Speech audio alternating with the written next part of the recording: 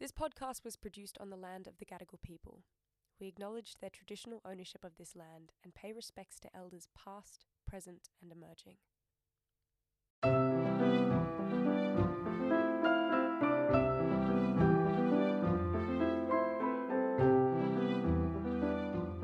Hi, and welcome to the Road to Find Out podcast. I'm Juliette Marchant, and I'm a guest host this week, interviewing Rachel Killean from the law school.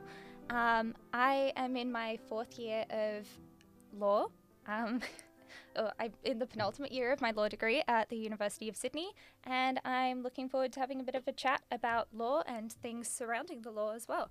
So, Rachel, would you like to introduce yourself? Sure. So, as you said, I'm Dr. Rachel Killean. I'm a senior lecturer in the School of Law here at Sydney. I moved here at the start of July. Before that, I was living in Northern Ireland, where I was working at Queen's University, Belfast. And I know Juliette from teaching evidence law here in the School of Law. Yeah, so you've recently moved to Sydney, as you just said. What's the biggest difference that you've noticed between USyd and the other institutions that you've been at? The size, mostly. So, where I was working before Queen's University, we didn't have anything like the number of students that we have here, so that's been an adjustment period. But other than that, the UK and Australia are not so dissimilar. I really like the international student presence here at Sydney. It's really nice to have a diverse class. And the Queen's University students were also wonderful, but I love the students here, and I'm not just saying that because you're interviewing me. They're really wonderful and great to teach. Oh, that's good to hear. So speaking of students, I guess, there are a few kinds of law students at the beginning of law school. So there are those that are just committed to the corporate world and who think that they'll end up practicing.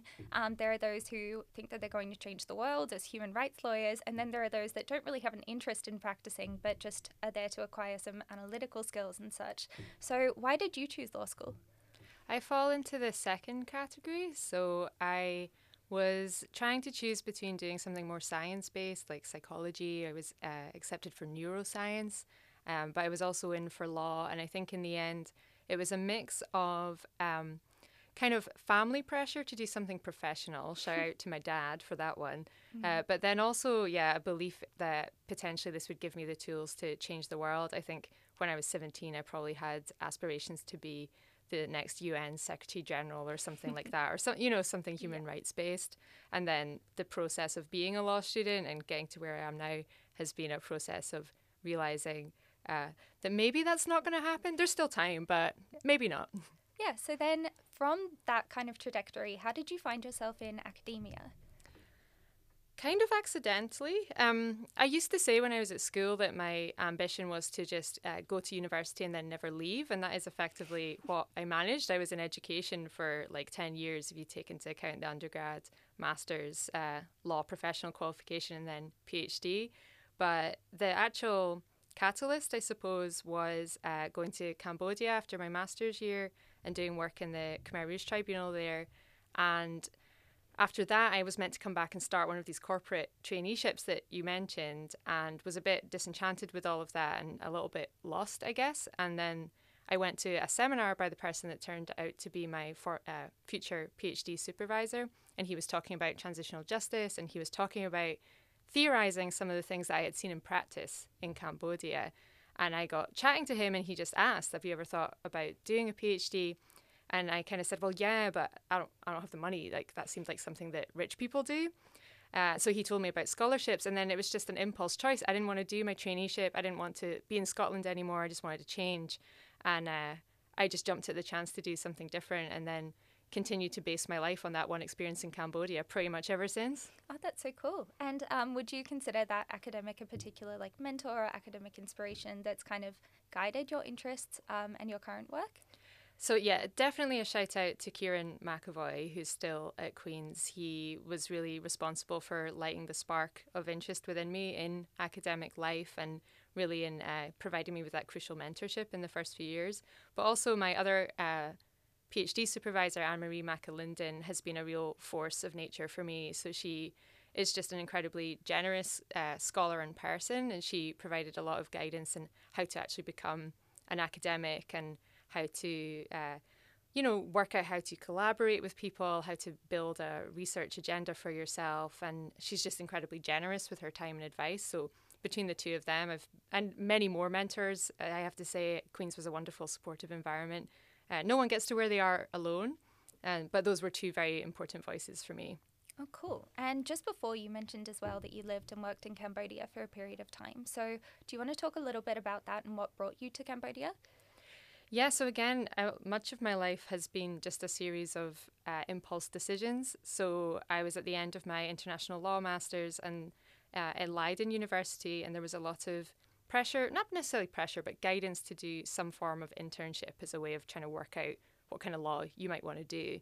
And in the Netherlands, doing that kind of thing, working for free, which is what internships are most of the time, rightly or wrongly, probably wrongly, that was very expensive in the Netherlands. But I had a position offered to me from the Cambodian courts, and I thought, well, if I can save up enough money for 6 months, I can live in Cambodia more cheaply. So it wasn't any like loftier goal than that. I just wanted to see somewhere new where I could afford to live for a while and work for free. But I'm so glad that it worked out that way because it was such a transformative experience. So I was in the Khmer Rouge Tribunal in the chamber, which was considering the victims' appeals. So victims have the ability to participate in the Khmer Rouge Tribunal because it's a civil-based system. And they had just had the decision that decided who was going to be recognised as a victim and who was not. So at the time that I got there, they were really grappling with what it means to recognise victimhood in a criminal trial and what it means in an international criminal trial. So it was just a fascinating time to be there. Cambodia itself is a fascinating place for, a white girl from Scotland, and I made loads of really wonderful friends from all around the world and, got to do some work that I really believed in at the time and felt was really meaningful. So you can't put a price on that. So although, I was exploited, I guess, by the UN for my free labour, it transformed my life. So fair enough. Oh, that's so cool and very fascinating. And a lot of your work centers around that concept of victimhood that you were just talking about before. So what do you actually mean by victimhood? And where did that interest stem from as well? I suppose it depends on the context in which you're talking. So one of the things that came up at the Khmer Rouge Tribunal was, do we have a broad understanding of victimhood or a more narrow legalistic understanding? So if you're looking at it through a law prism, you might say, well, a victim is someone that's been impacted by this particular crime, by this particular person. There needs to be that nexus there for, legal certainty. In Cambodia, when you're talking about genocide, how could you possibly differentiate who has been directly impacted by that particular person's crime, particularly when we're talking about senior leaders of government, not, foot soldiers? So one of the conversations that I was part of when I was out in Cambodia was this notion of collective victimhood, where you're a victim by virtue of having lived through a particular time, because the situation was such that you were exposed to violence of some form or deprivation of some form every day, regardless of where you were. So it depends. And so constructing victimhood and understanding who is a victim, but also who is recognised for their victimhood, because those are two separate things, is a big part of my work. Okay, cool. And then you're a scholar from the global north, obviously. And have you found that that's posed any challenges to your work in Cambodia or studying genocide and atrocity more broadly? It's a challenge and it's a privilege, obviously. The ability to go and study another place is not always something a Global South scholar is able to do. So Global South folks can find themselves the subject of research without being able to participate in knowledge contribution themselves, and that's a problem. So as I've grown older, I've become more conscious of that, of the power dynamics of being a global north woman who travels to a developing country, because Cambodia is still a low to middle income country, and essentially extracts information from that place to build a career. So you got to reflect on that, and I've tried to become better over time at collaborating with Cambodians on an equal footing, trying to ensure that they have opportunities to publish as well and are able to own their own stories. So I still don't get it right all the time, but that's certainly been a journey. So that's the kind of privilege aspect of it, and just the access to resources that we have. The challenge is obviously, when you go to a new place, you can do your best to try and culturally acclimatize and learn customs and try and even learn the language if you can. It doesn't mean that you understand probably more than like 10% of any social interaction that's going on in a culture that's fundamentally different to yours. So trying to do research in Cambodia was also a real learning experience about how little one can know another. which is something we were talking about in evidence class just yesterday. And also working across language barriers. So the project that I'm involved in at the moment is about how human dignity is understood in Cambodia. So we're working closely with our Cambodian counterparts, Boravin Tan and Kim San Soi, and they're, having to explain across the language barrier to the English-speaking collaborators how the data is forming and what kind of themes are coming out. But we can only know it through their translation. We cannot understand the source material ourselves. So I find that really fascinating, but also an ongoing challenge in doing this kind of work. Yeah, and I'm sure it would be so difficult as well because the jurisdictions are so different and the nature of the legal system over there is probably so distinct from what we're used to in more westernized nations. But that's so interesting. Wow. So in addition to that, there are often ethical debates about the public presentation of human remains and that sort of thing. But in Cambodia, particularly at things like the Chung Ek Memorial, the displays of skulls and bones are quite prevalent. So do you think that people actually need to see these physical signs of atrocity in order to empathize with victims of such heinous events? And how is that even considered in the Cambodian context? I mean, it's not culturally appropriate to do this. It's something that sits at the intersection of kind of politics, social norms, cultural norms. So the gathering of bones that happened in Cambodia started in the 80s, and this gathering of bones to particular places was a way of evidencing atrocity, and it was part of a political narrative that was being constructed at the time about the nature of the Khmer Rouge regime.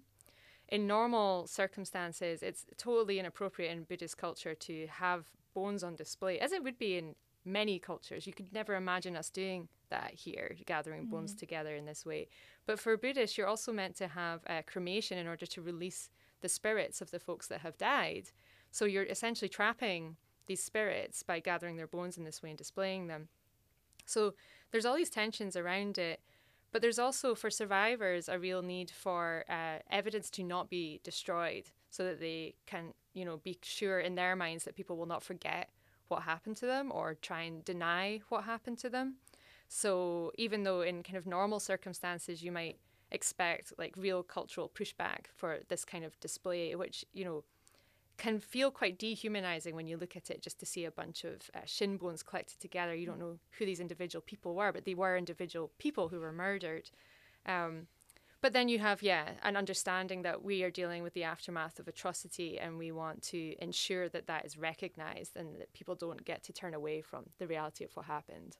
Yeah, because speaking about evidence, I guess, how do you kind of approach that issue when you're looking at evidence that is so kind of associated with such awful atrocities and such awful events? How do you as a scholar kind of decide what is and what isn't meaningful to present to the public? I don't know the answer to that. I think it's so shaped by the specificities of the place and the survivors' wishes, ideally, although it's not normally or always the survivors that get to decide what's on display. So another example in the Cambodian context is in Tuol Sleng, the Genocide Memorial Museum. They display the pictures that were taken by the Khmer Rouge cadres when they were bringing people into Tuol Sleng.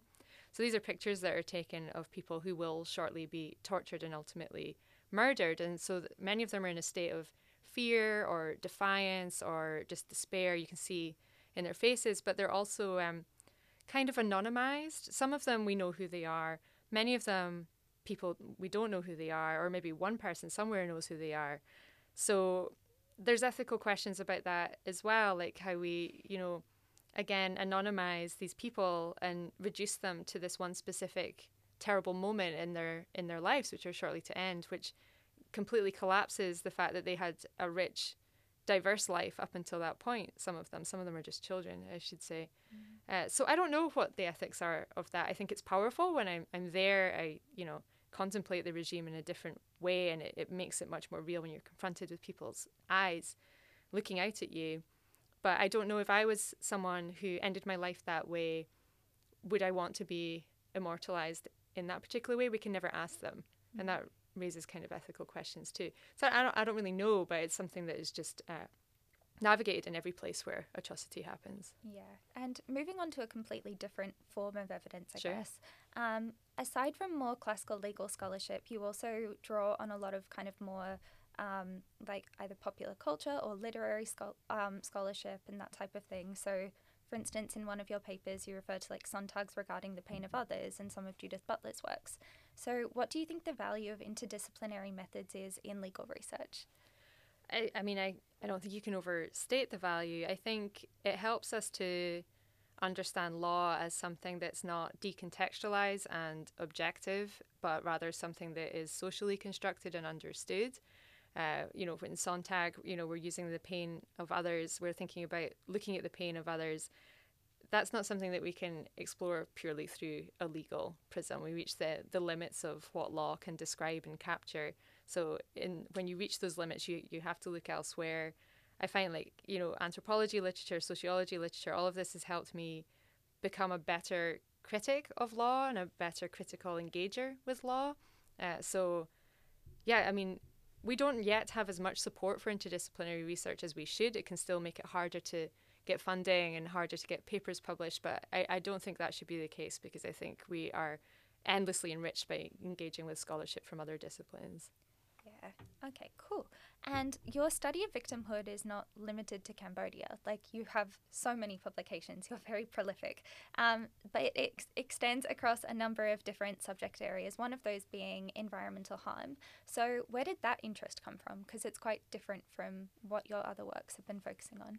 It is different, but it did come from the same source. So when I was in Cambodia, I became aware, as anyone that knows about Cambodia becomes aware, of the impact of the US's Vietnam War on the country, in particular the use of Agent Orange and carpet bombing tactics, not only on the human beings who suffered this, but the environment that suffered this. So the long-term impacts on soil, the craters that exist in Cambodia that did not used to be there, ponds that are created out of mining, but also the way that the transition from violence to a kind of alleged democracy is one that has been accompanied by significant environmental harm. So that got me thinking just about what harms we see and what we don't. So there's never been any recognition of the fact that ecocide was perpetrated in Cambodia, no legal recognition anyway. But also that a transition from conflict brings its own environmental costs, and we don't necessarily think about that in the way that we talk about transitional justice. We tend to focus on civil and political violence and particular forms of violence without having that broader context of what the environment has experienced and what it might mean to recover from conflict in an environmentally sustainable way. So that was what sparked my interest. And then I was thinking about ecocide at the time that the ecocide campaign was gaining steam for probably the first time, although it's a long-standing campaign. In fact, ecocide was first talked about in the aftermath of the Vietnam War to find a way to talk about Agent Orange. It's kind of struggled to gain popular support, I suppose. And then over the last couple of years, I've really seen the conversation shift as we all become more aware of, the environmental crisis that is our lived reality. And obviously, environmental harm that happens during conflict is only one tiny piece. Like, obviously the greatest destroyer of the planet is, capitalism. But conflict also does play an environmental harmful role. It's not one that we used to talk about much. We talk about it much more now. So that was where that came from. So it started life in Cambodia and then grew broader as I thought more about my own life and how these environmental challenges all kind of link up with each other, I guess. Right. And what do you actually consider ecocide to be? Like, what does that mean? So there's lots of different definitions. The most popular one is the Stop Ecocide's legal expert definition. But I would, I can't memorize it off the top of my head. I guess I understand it, if you take it back to its roots, it's the destruction of our home. So I would think of it as being anything that's a large scale or widespread or severe destruction of an environment that prohibits its ability to regenerate naturally. And so examples might be the oil spill in the Niger Delta, for example, the Agent Orange example that I referenced before, the destruction of the Amazon, things like that. They don't necessarily need to be on a huge scale. I also consider ecocide to be, the destruction of an ecosystem that was unique in some way. So anything that destroys our planet to the extent that it can't recover by itself, I guess. Right. Is the non-legal response to that question. No, very fair, very valid. And as a legal scholar, I'm sure you've come up against a number of opponents who are skeptical about the power of law in addressing issues, particularly issues to do with environmental destruction. So how have you responded to these claims? Or do you also agree that law is necessarily kind of limited in its capacity to respond to such issues? I 100% agree with that. So I try to exist in a space where I'm pro a new crime of ecocide, for example, and I'm pro rights for nature as well, which is something I've only just started writing about.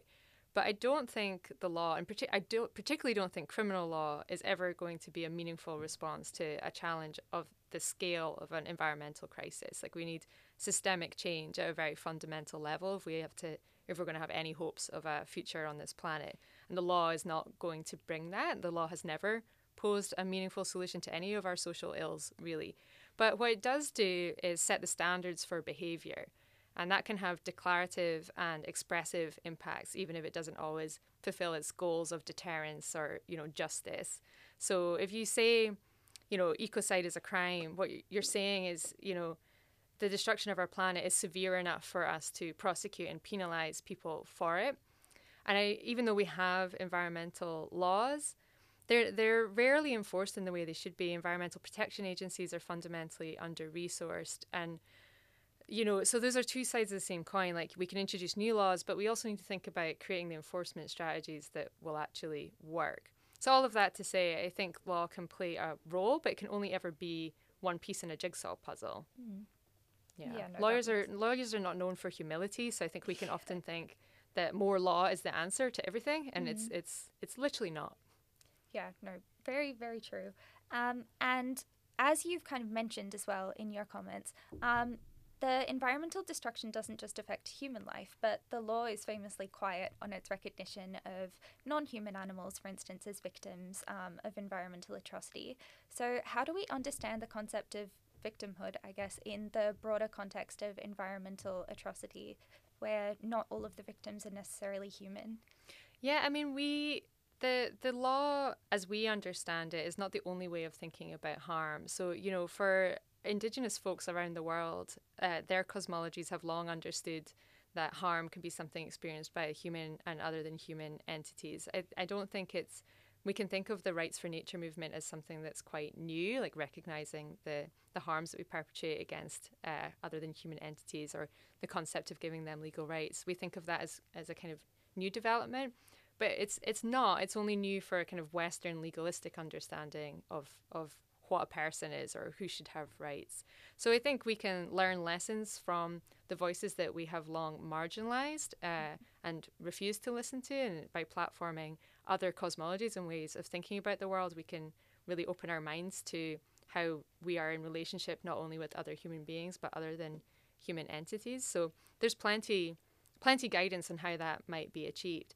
The challenge is, for Indigenous folks, for example, if we were to be learning lessons from folks that have thought about relationality with the other than human world, is then, are we trying to transplant that into a Western legal system, which is not something that they created or envisioned?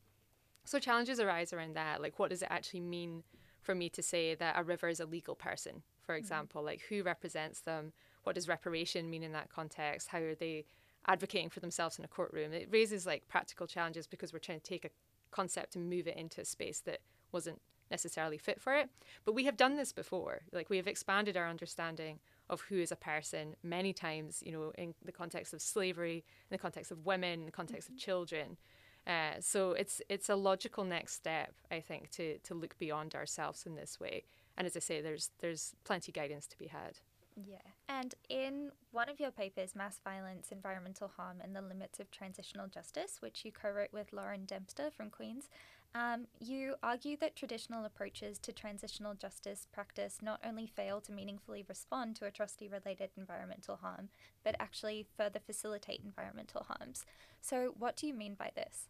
Well, it speaks to what I was saying about Cambodia earlier, that when we have the end of a conflict and a transition to a liberal democracy, it's not that liberal democracy is inherently environmentally damaging, but what accompanies that is the introduction of liberal market economies and nowadays neoliberal market economies. And that is accompanied by extractive policies, financiered capitalism, many of the forces that understand the natural world to be a resource for exploitation are suddenly able to enter a space where previously they may not have been able to because there was an ongoing conflict in the area. So unfortunately, often, we see this in Latin America, we saw it in Cambodia, we see it in many different jurisdictions. When political violence ends, new forms of violence, economic violence, environmental violence can fill in that space. So that was why we were trying to think through, are there ways to transition out of conflict that already lays the groundwork to prevent that kind of harm?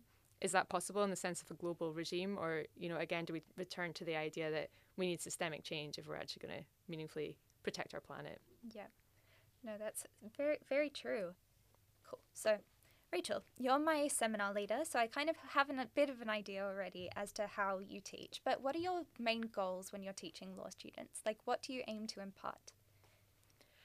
So one of the challenging things about teaching law, I think, is that it's slightly more prescribed than some courses. So we were talking at the start, before we came on the mics, about the difference between, more arts-based or social science-based degrees, where you can talk a lot about different theories and different approaches to things. And sometimes in the law, we're just having to impart, this is the legal regime, this is how you approach it, this is how you would apply it, because that's part of what we're doing. We're training professionals. But we're not only training professionals. And I think if all we did was taught a bunch of law, we've kind of failed, because you will ultimately learn the law through practice if that's what you choose to do. So what I try to do when I have the space to do so is also encourage students to think critically, not about what the law is, but whether it should be the way that it is, and try and to place it in the context of the policies that are behind law, because law is essentially policy being implemented.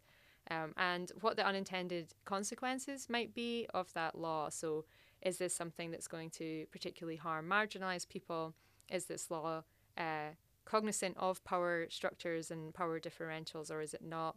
How is this playing out? And so in evidence law, that often comes up in the context of fair trial rights, particularly if we're dealing with something sensitive. I've been teaching child sexual abuse, which is heavy stuff.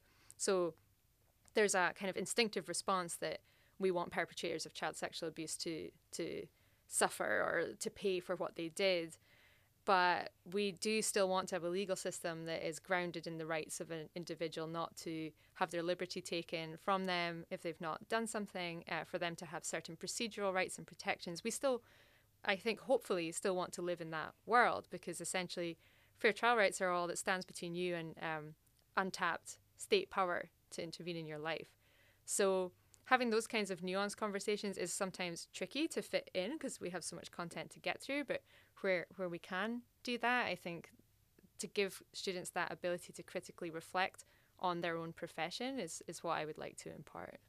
Cool. And if there was one thing that you could change about the way that law is taught at universities, what do you think that would be?